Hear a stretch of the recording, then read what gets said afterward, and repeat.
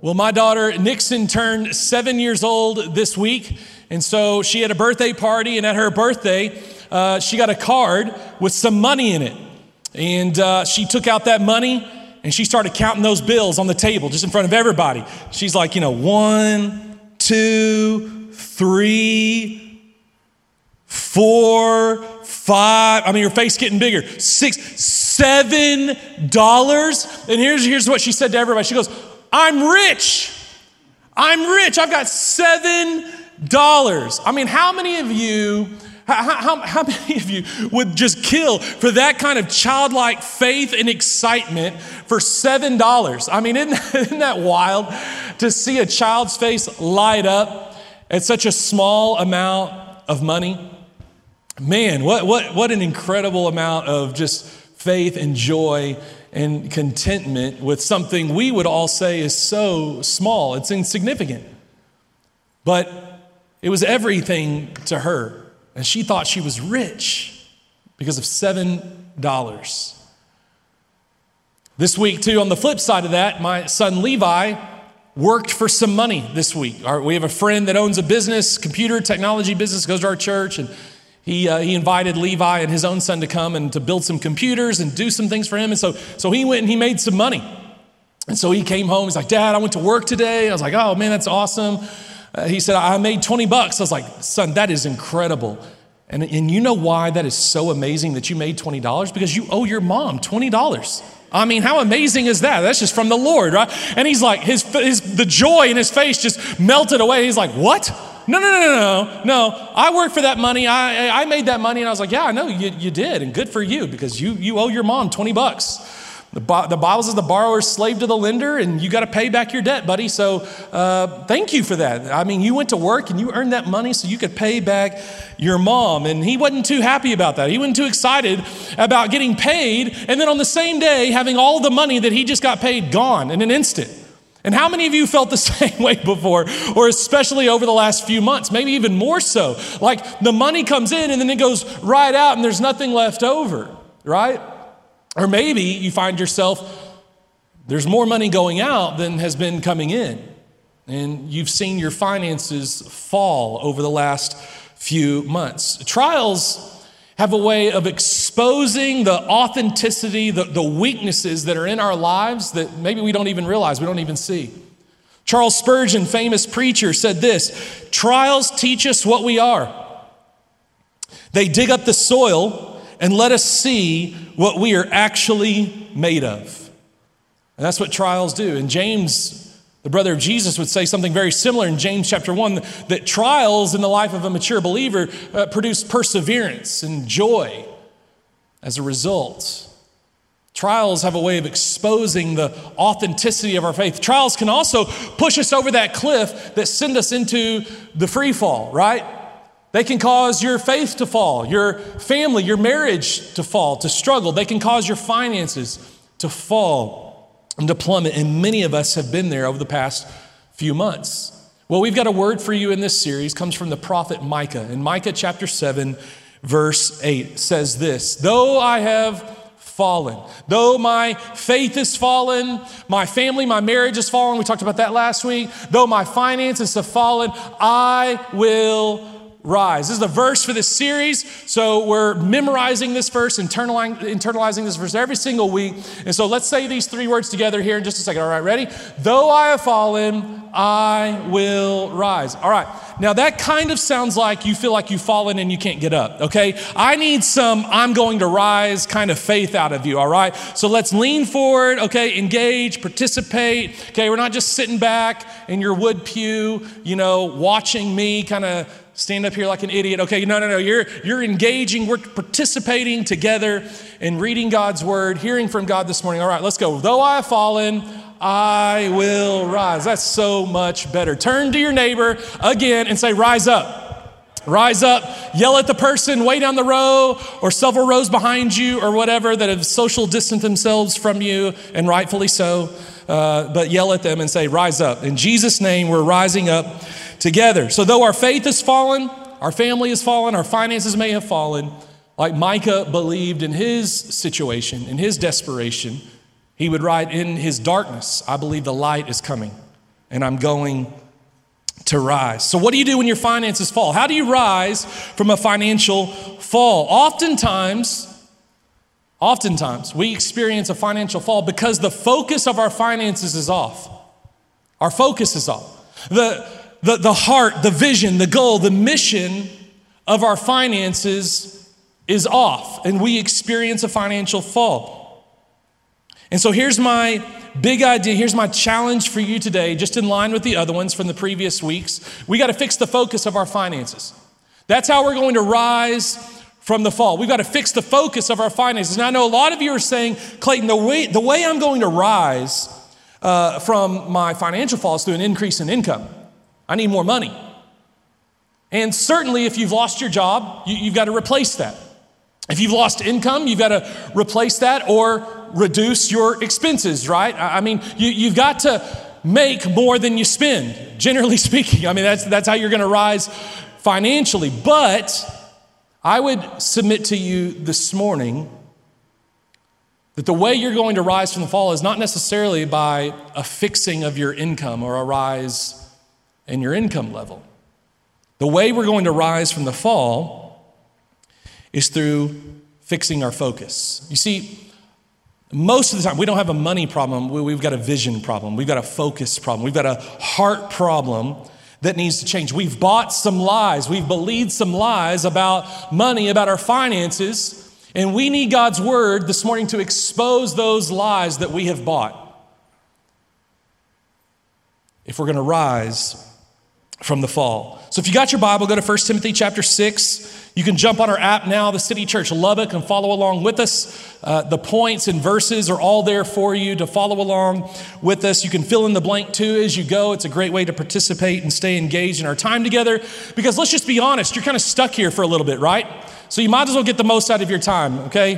If you're a kid, you don't have a choice. Your parents aren't going to let you leave. If you're an adult, you kind of got a choice, but you got to jump up in front of all these people now and leave in front of everyone. I mean, just no, we're not going to do that. So let's get the most out of our time together, all right? So let's read God's word, participate, fill in the blank as we go. This is Paul speaking to his disciple, Timothy, who is discipling other people, who's pastoring other people, who's raising up other pastors. And Paul's going to challenge his disciple and fellow pastor, Timothy, on how we need to fix the focus of our finances. A lot of us think if we can just raise our income, we're going to be happy. We'll be content if we can just get more money, the money maybe that we even lost. And the scripture today is going to tell you that that's a lie. We've bought a lie. So let's go. 1 Timothy chapter 6, starting in verse 17. Teach those who are rich in this world not to be proud and not to trust in their money, which is so unreliable, right? I mean, money's here one day, it's gone the next. You can have a ton of money one day and it's gone the next day. Their trust should be in God, who richly gives us all we need for our enjoyment. Isn't that interesting?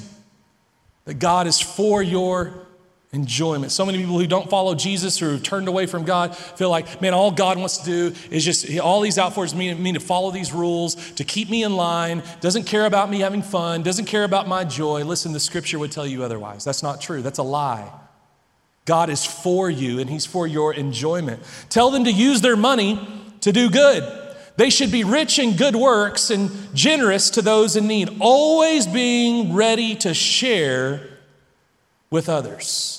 Be rich in good works, generous, always ready to share with others. Don't buy the lie. Don't buy the lie. And there's a lot of lies that we have bought that God's word is going to confront in us this morning. And if we're going to rise from the fall, you can't buy the lie. You've got to believe God's truth. So here's the first lie. Lie number one, I don't have enough money. That's the first lie many of us have bought. I don't have enough money. Paul said this in 1 Timothy chapter 6, verse 17. Teach those who are rich in this world. Who's that? Who are the rich people in this world? I think all of us are probably saying, well, it's definitely not me. I'm not rich. I'm not the rich people that Paul's talking about. It's that guy that lives down the street. It's that lady that lives in that neighborhood on the other side of the city, okay? It's that family that lives in the neighborhood next to mine. They're the rich people. And then they're saying the same thing. Oh, no, I'm not rich. It's that guy that lives down the street. It's that family that lives in the neighborhood across from mine on the other side of the city. I'm not rich, it's them. Comparison will always steal your contentment and your joy. And a wrong comparison will always skew your perspective. Paul says, teach those who are rich in this world. Like, who are the rich people as compared to the rest of the world? You see, a wrong comparison can skew your thinking and cause you to buy a lie. Paul says, teach those who are rich in this world. So how do you know how rich you are as compared to the rest of the world? Well, just like a lot of things today, you can Google it and you can actually find out, like how rich you are compared to the rest of the world. I think most of us, after you learn here in just a second, most of you would rather not know the truth of that because it's going to be real convicting. By conservative estimates, and there's several calculators, but by conservative estimates, if you make $30,000, like combined income in your home and you live in America, and you make $30,000, you are in the top 25% of the richest people in the entire world. Top 25%. If you make $60,000 combined income and you live in this country, you are in the top 10% of the richest people in the entire world. If you make $100,000, you are in the top 5% of the richest people in the entire world. Some calculators, some estimates will say you're actually in the top 1% of the richest people in the entire world. And not only that, it gets worse. We are living in the richest and most affluent society and culture that has ever existed on the face of the planet. Ever. So not only are we some of the richest people on the entire planet, we are some of the richest people who have ever lived on the face of the planet, like ever, in all of world history. So here's the truth. The truth is, I'm one of the wealthiest people on the planet. And I know it sounds weird to say that, but just say it right now. I'm rich. I'm so rich. I'm one of the wealthiest people on the entire planet. We can't even get our mouths to say that because it sounds so crazy to us, because comparison, a wrong comparison, will always skew your perspective. When compared to the rest of the world, most of us, I'm not going to say all of us, but most of us are some of the richest people that have ever existed on the face of the planet. This is not something, Paul would say in 1 Timothy chapter 6, this is not something to take pride in. This is not something to be proud of. In Greek, here's what the word means. Don't be proud of this. In other words, don't think too highly of yourself. Don't have an exalted opinion of yourself because you're one of the richest people to have ever lived. Don't think too highly of yourself. Don't be proud of that. In fact, it's actually a burden. And you'll see more why here in just a second, but this is actually a burden. This is a responsibility. You might remember Jesus saying, to whom much is given, much is expected. If you've been given much, much will be expected. You're going to have to give an account, every one of us, for being one of the richest people to have ever existed on the face of the planet. It's a sobering thought, isn't it? That we will have to give an account for being one of the wealthiest people to have ever existed. It's a burden. It's not something to be proud of. It's not something to think too highly of yourself of. It's a responsibility being that wealthy. To whom much has been given, much is expected. Here's the second lie. The second lie is, I need more money. The first lie is, I don't have enough, which leads to the second lie, I need more. I need more money. Paul says in 1 Timothy chapter 6, don't trust in money though, because it's so unreliable. No matter how much money you had over the past few months, whether it was in your weekly, monthly income or in your retirement, you saw a lot of that money plummet. You saw it nosedive. It's unreliable. Money is fickle to the circumstances and whims of this life and people. It's not reliable, Paul would say. We think money, more money, will solve our problems. We think a fix in our financial situation, our income, will solve our problems and we'll be happy as a result. But money rarely fixes anyone's problems. In fact, a lot of times it does the opposite. It makes matters worse and it exposes more problems because of the immaturity and the foolishness that we have and the sin that's in our lives. A lot of times more money makes problems worse. A few verses before the ones we just read in 1 Timothy chapter 6, in verse 9 and 10, Paul says this, watch this. But people who long to be rich, who want more money, who it's never enough, I need more and more and more, who aren't content with what they have, people who long to be rich fall into temptation and are trapped by many foolish and harmful desires. That, watch this, that plunge them into ruin and destruction. So this desire for more and more and more, and it's never enough, and I need more money, will only serve to ruin your life and destroy you. Paul says, for the love of money is the root of all kinds of evil. And some people craving money, I need more money, have wandered from the true faith and pierced themselves with many sorrows. In the words of the prophet, Notorious B.I.G., mo money, mo problems, right? He had no idea he was quoting a biblical truth there. Mo money, mo problems, more sorrows, more troubles. And oftentimes people that are longing for more money wander away from God, Paul would say, wander from the true faith. They wander from God. Jesus would say in a parable about a farmer spreading seed on different kinds of soils, that there was a soil where the seed was sowed, and these thorns that were in the soil choked out the seed, the plant, and killed it. And his disciples would ask, what's the meaning of this parable? What are you trying to tell us here? And Jesus would say that the seed that fell on the soil with the thorns represents those of us who receive the word of God, but the thorns of this life, Jesus would say, are the worries of this life and the deceitfulness of wealth. Choke out the word that's been planted in our hearts. The deceitfulness of wealth will choke out the word of God in your life, making you unfruitful. That's what the pursuit of wealth, that's what the pursuit of money will do. That's what the love of money will do. And it will choke out the word of God in your life, making you unspiritual and causing you to wander from God. That's what the desire for more will do to you. So here's the truth. The lie is I need more money. The truth is I need to trust God. I need to trust in God, Paul would say. And here's why. Two reasons Paul gives us. Number one, Paul says I need to trust God in 1 Timothy chapter 6 because God gives me what I need.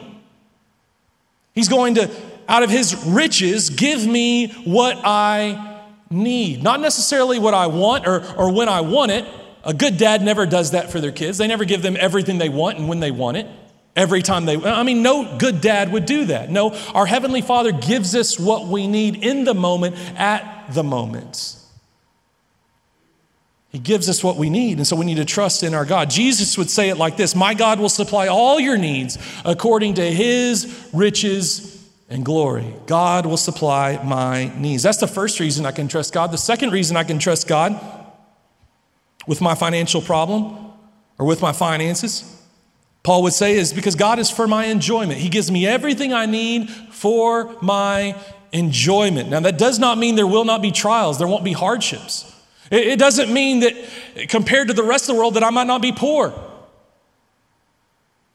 But what it does mean is God is for me and he's for my enjoyment. He wants me to enjoy this life.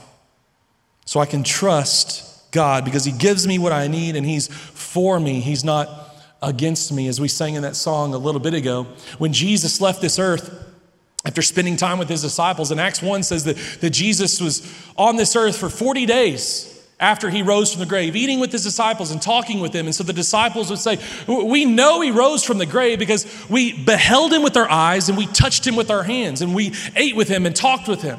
And so we know Jesus rose from the grave. It's not up for debate. No one told us, they would say. We're not telling you something that we've been told. The disciples would say, no, we've touched him. We've seen him. We've spent time with him over a period of 40 days. So there was no question in their minds that Jesus rose from the grave, which is why they died as martyrs, saying we saw him risen from the grave. But when Jesus left this earth, he went up to heaven. And so now what is Jesus doing in heaven? Well, the Bible says in Hebrews that Jesus is now our eternal high priest, and he lives to intercede for us, which means this: Jesus is praying for you. And as an advocate or a lawyer would do, Jesus is in heaven right now standing for you and pleading your case, pleading your cause. That's what Jesus is doing right now before the Father. And that's why you and I can come straight to God. We don't go through anyone else. You don't go through me, your pastor. You don't go through a priest. You don't go through Mary. You go through Jesus himself to God. Paul told Timothy, listen, there's only one mediator between us and God, and that's Jesus. There is no other mediator. It is him and him alone. There is no other mediator between us and God. That's what Paul said, except the man, Christ Jesus, the God-man, who bridges the gap between us and God. And so now you and I, we get to come straight to God because Jesus is standing for us and interceding for us. And we get to go straight to God, a God who is for us, who's for our enjoyment. And we get to pray and we get to cry out to him and say, God, I need you. I need your help. I can go straight to him because I've got a mediator. I've got an eternal high priest in Jesus who is for me and not against me, so I can trust in God. Lie number 3 that we've bought: this is my money. It's my money. I get to do with it what I want. It's my money. This week when Levi worked and made the money that he made, and I said, hey, you're going to pay back your mom. He's like, no, this is my money. I can do with it what I want. And I'm saving up for this game or whatever for the Switch. I don't even know what a Switch is. A Switch was something totally different to me when I was growing up. It wasn't something you play. It was something that got played on you, I guess. But so he's wanting this game or whatever for the Switch. And I said, no, you're going to pay your mom back. You owe your mom $20. Like, well, it's my money. No, it's not your money. That's a lie. You've been lied to if you believe that. And we do the same thing. We've bought a lie. We believe a lie when we think that the money that we have, the stuff that we have, that it's actually mine. It's not. Paul writes in 1 Timothy chapter 6, it's God who richly gives us what we need. It's God's, and he gives it to us. So here's the truth. The truth is, it's God's money. It's not my money. It's God's money. It's God's to give. It's mine to manage. The fancy word for this is to steward. A steward is someone who manages someone else's property or money for them. And that's what the Bible says you and I do with the money that we have and the stuff that we have. It's all God's, and we're managing it for him as a steward. So when you think about a steward through the lens of Scripture and with a biblical or Christian worldview, here's what a Bible dictionary says biblical stewardship is. It's utilizing and managing all resources God provides for the glory of God and the betterment of his creation. That's biblical stewardship. Utilizing and managing all the resources God provides. My home, my cars, my stuff, the money, the savings, the retirement, all these things, and even spiritual things, the gifts that God gives us through his Holy Spirit to serve in the church and for the glory of God. All the resources that God has given us, my time, my money, my talents, my skill, my spiritual gifts, all these resources are to be used and managed for the glory of God and the betterment of his creation. And in here you can even see, here's what a steward does. They use all the resources for the first and second greatest commandment. Remember what Jesus said the first commandment is? The first and greatest commandment. Love the Lord your God with all of your heart, soul, mind, and strength. And the second commandment is this: love your neighbor as yourself. A biblical steward. Biblical stewardship is using all of the resources that God has given you for the first and second greatest commandment, because of your love for God and your love for people. That's what a steward does. So here's what a steward always asks, a good steward: how would God want me to spend his money? It's not my money to do with what I want, because I don't own it. Everything I've got has come from God. He owns it, I'm his manager. So if I'm a good steward of God's money, I'm going to ask, what would God want me to do with his money? Which leads to the fourth lie that many of us have bought, is this: that I can't afford to share. I can't afford to share. I don't have enough money. There's nothing left for me to share with anyone else. And the reason a lot of us think that is because this is our financial recipe for most of our lives. It's to live. Whatever's left over, I'll save. Whatever's left over from there, I'll give. For most of us, that's our recipe for life. That's our financial recipe for life. That's the focus of our finances. Living, then saving maybe, and if there's anything left, I'll give it. I'll share it with other people. And I would just challenge you with this, that's the recipe for a fall, not the recipe for a rise. And Paul would say the same thing. He would say you need to use your money to do good, to be generous, to always be ready to help those in need. So here's the truth. The truth is, I can't afford not to share. Now, I know some of you who are teachers or grammar Nazis and you like correcting people on Facebook and all that kind of stuff with their apostrophes and their word order and all those kinds of, you're saying, Clayton, you got a double negative in here. And you're right, I do. It's for emphasis and it's to make a point. Can't and not. We've got a double negative in here. You're not supposed to do that. Well, we're going to break some grammar rules for emphasis and to make a point. You can't afford not to share. That's the message of Scripture. You can't afford it. Most of us think we can't afford to share, but the message of Scripture is you can't afford not to share. Now, you might be thinking, you're going to have to show, I don't know what you're talking about. You're going to have to show me this. How could I afford not to share? Listen. It's costly to share. It is. It's costly to give to people in need. You're having a sacrifice of yourself, of your hard-earned money. It's a sacrifice. There's no question. It's more costly not to. It is more costly not to. And I'll prove it to you. In 2 Corinthians chapter 8, Paul uses the lifestyle and the faith of these Macedonian Christians, these Christians, the church in Macedonia, to challenge some Christians, the church in Corinth. And so he uses their example and their life and their faith to challenge them. Watch what he says here about these Macedonian Christians. 2 Corinthians 8, verse 1 through 5. Now, I want you to know, dear brothers and sisters, what God in his kindness has done through these churches in Macedonia, through the Christians in Macedonia. They are being tested by many troubles. And many of us say, hey, man, I totally get that. That's where I've been. I've been really tested over the past few months, financially especially. They are being tested by many troubles. And watch this. And they are very poor. Some of you are like, I know you're telling me I'm one of the richest people ever, Clayton, but I feel really poor right now. I feel very poor. Watch what he says. But they are also filled with abundant joy. Whoa, what? You can be very poor and have abundant joy? Are you serious, Paul? I mean, everything our society and culture preaches is the opposite. You can't be happy and you can't have joy or peace in your life if you're not rich. You can't be happy and poor. What are you talking about?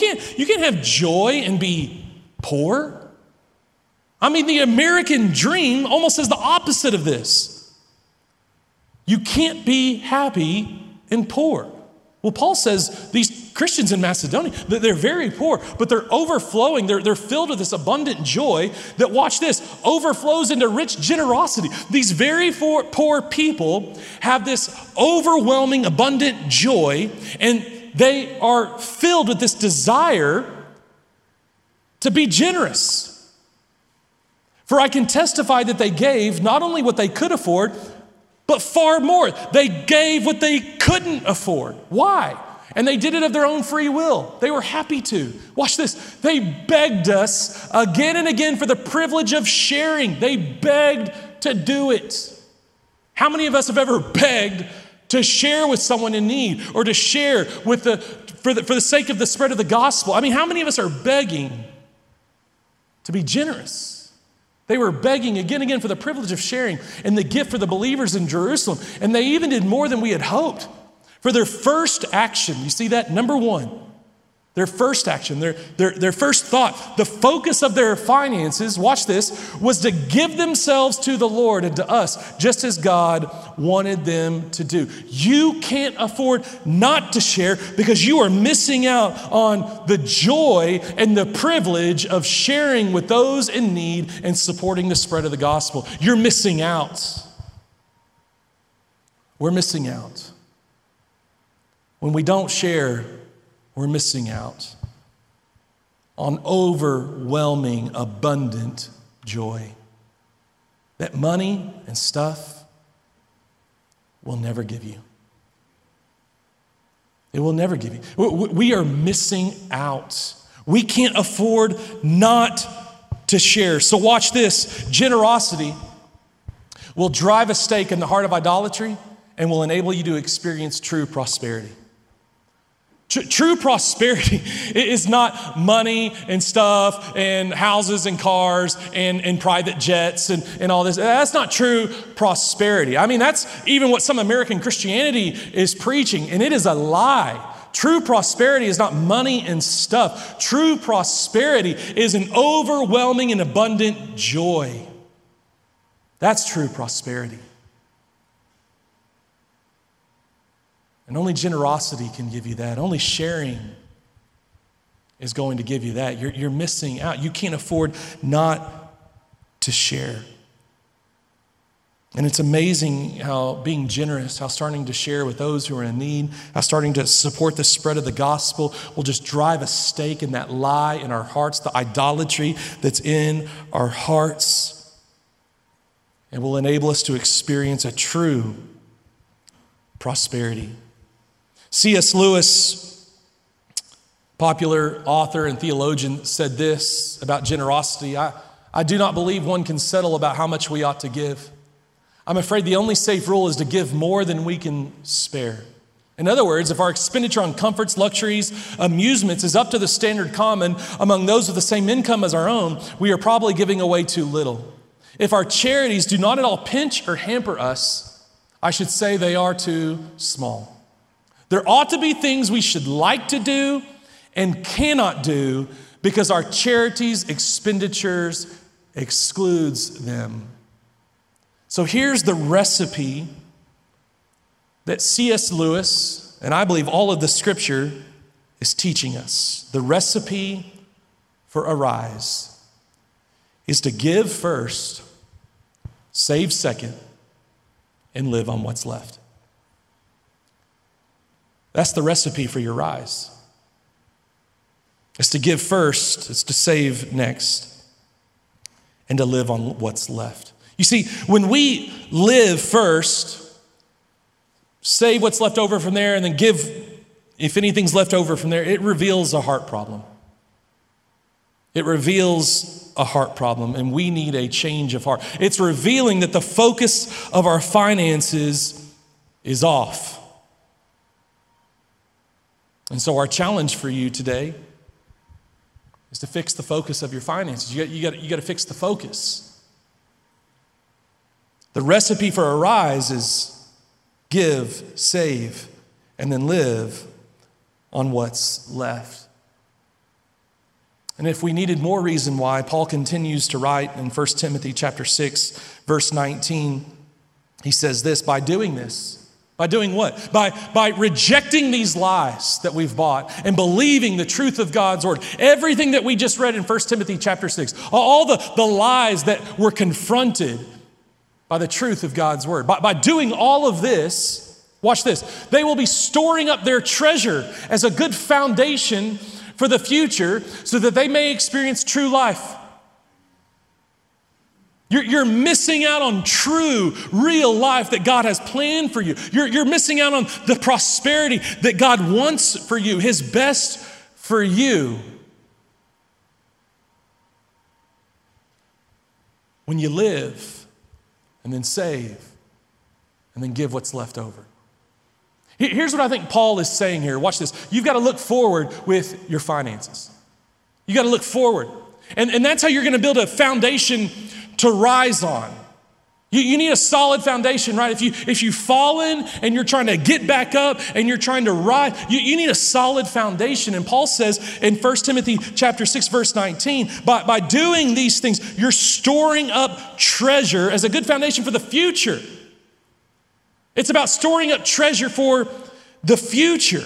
We've got to look forward with our so often our spending, the focus of our finances is on the here and now. It's on stuff. It's not on the future, eternal things of heaven.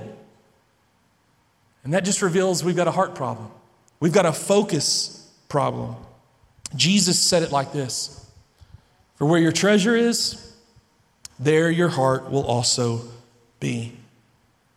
And so Jesus would say, don't store up treasure on earth. Store up treasure in heaven. Look forward with your finances. Store up treasure in heaven where moth and rust do not destroy and where thieves do not break in and steal. Money is so unreliable.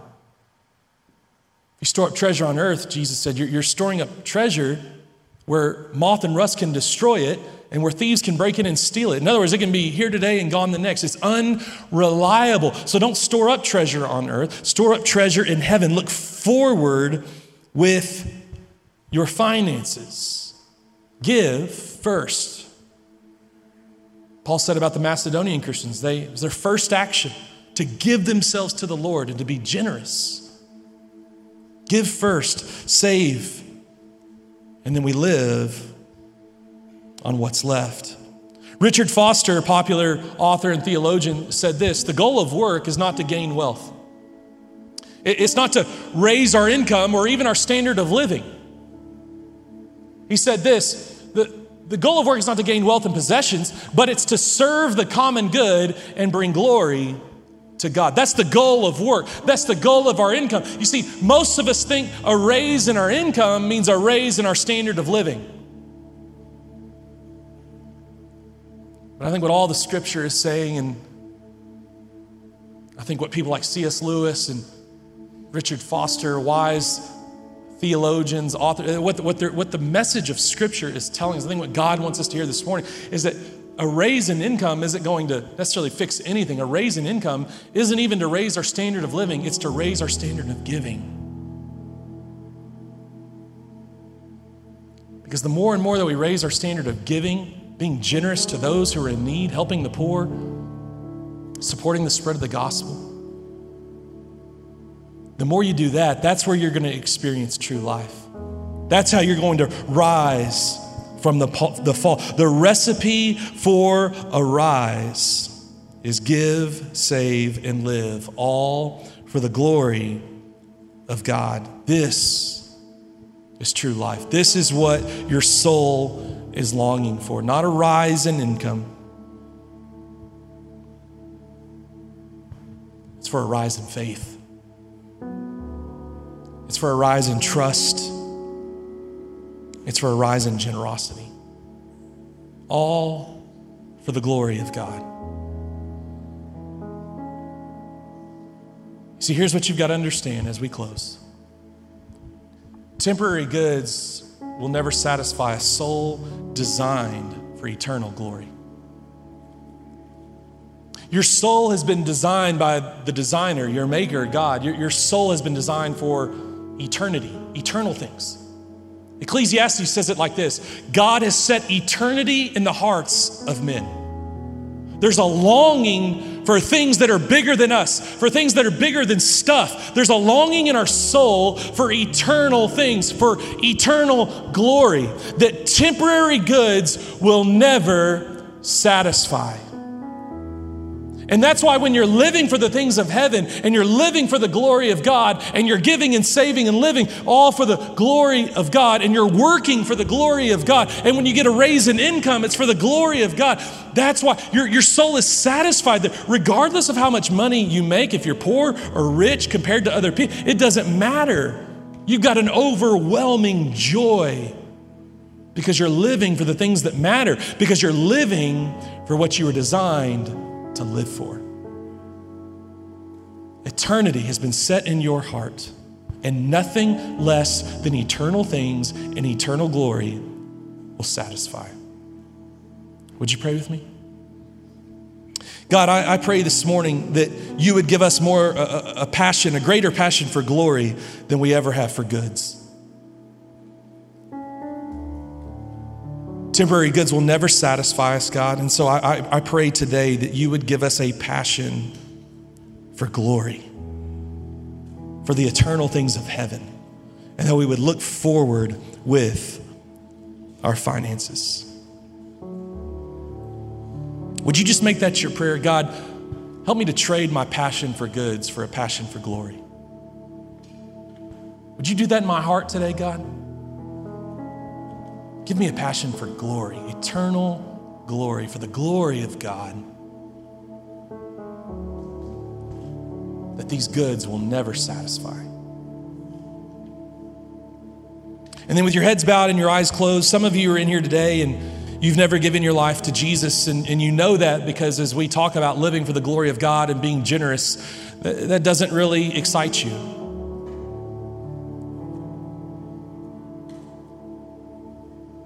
That doesn't really move you.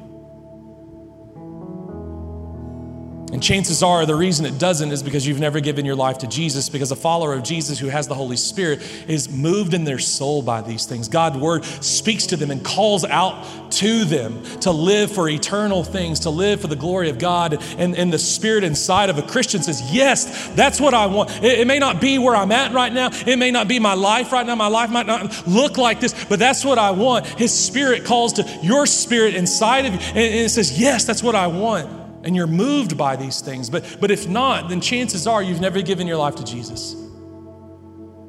And here's what you got to know this morning, that there's no good thing you can do to be right with God.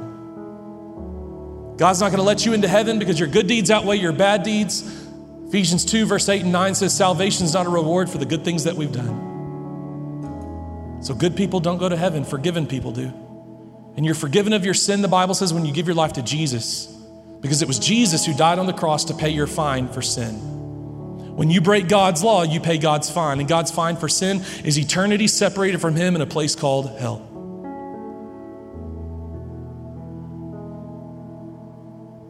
And you can't be good enough. You can't do better and try harder your way into heaven. Salvation is not a reward for the good things that we've done. Good people don't go to heaven, forgiven people do. And you're forgiven of your sin when you give your life to Jesus. And it's at that moment that your sin is forgiven, past, present, and future. You're made right with God, and you can know for sure that when you die, you're going to heaven. When you give your life to Jesus. Romans 10:9 says it like this: if you confess with your mouth Jesus is Lord and you believe in your heart that God raised him from the dead, then you will be saved. You will be forgiven, you will be saved, and you will go to heaven when you die. So don't leave here thinking that if you do better or try harder or come back next week that you're going to be right with God. That's not the gospel. The gospel's not you do, it's he did. It's done. So give your life to Jesus today. And if that's you, jump on our app, fill out our Connect form, and let us know that you're committing your life to Christ. We'd love to follow up with you. But God, I pray that right now in Jesus' name, God, that there would be people that are here right now, that are watching online, that are giving their lives to Jesus in this moment. God, I pray that right now, for those of us that are followers of Jesus, that have your Spirit living and indwelling inside of us, that your Spirit would just ignite us and move us, God, to live for the glory of God, that we might experience true prosperity and overwhelming joy. And we pray this in Jesus' name. Amen. Would you stand? Our team's going to lead us in worship, and as they do, let's just pray for a passion for the glory of God to rise up inside of us, for faith to rise up, for trust to rise up, for generosity to rise up inside of us. Though I have fallen, I will rise.